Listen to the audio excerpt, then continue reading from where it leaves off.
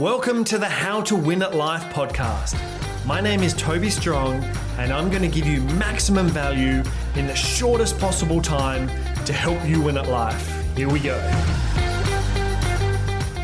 About 10 years ago, I taught myself how to trade shares on the stock market and started off pretty basic, just Googling how-to questions and placing trades through CommSec, which is Commonwealth Bank's trading platform. But they were charging something crazy like $20 a trade. So then after reading a few more articles and watching YouTube videos, I learned that another platform called Interactive Brokers only charged a few dollars per trade. So I started an account with them and they just really opened me up to so much more, to the US, Canada, Europe, trading options. Just gave me a lot more variety and a lot more to learn about, which I did over the next few months. Now, to be completely honest, I haven't done particularly well with trading shares. I'm good at a lot of things, but I don't seem to be particularly great at this. But I have learned a lot of lessons, and some of them were quite expensive lessons. But I feel like it'll help me immensely as I get older and eventually retire, because I'm going to be relying on investments much more then, and so these lessons I'm learning now are going to benefit me later.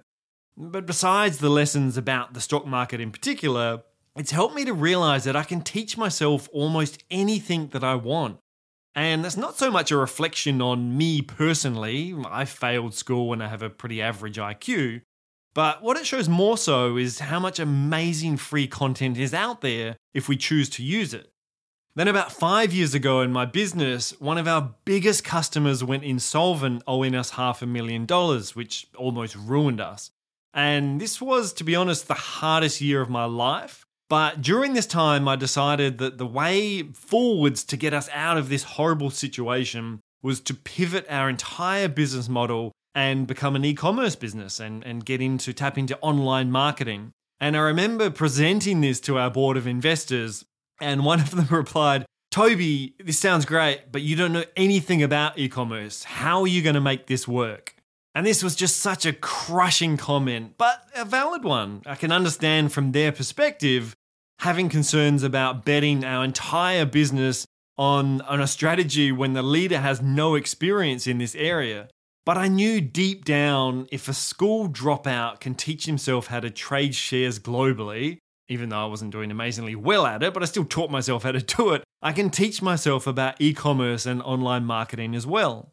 So I did. I started listening to podcasts and audiobooks on the topic and watching YouTube videos and reading articles obsessively. And I found podcasts probably to be the most useful because you're getting like the best industry experts giving weekly, sometimes fortnightly updates about what's working and what isn't working for them. And they're all competing for listeners, so they're sharing their best ideas. Just let that sink in for a minute. Some of the best people in the world in particular areas are sharing their best ideas and knowledge, and it's completely free. From my experience, podcasts really can be life-changing if you find the right ones.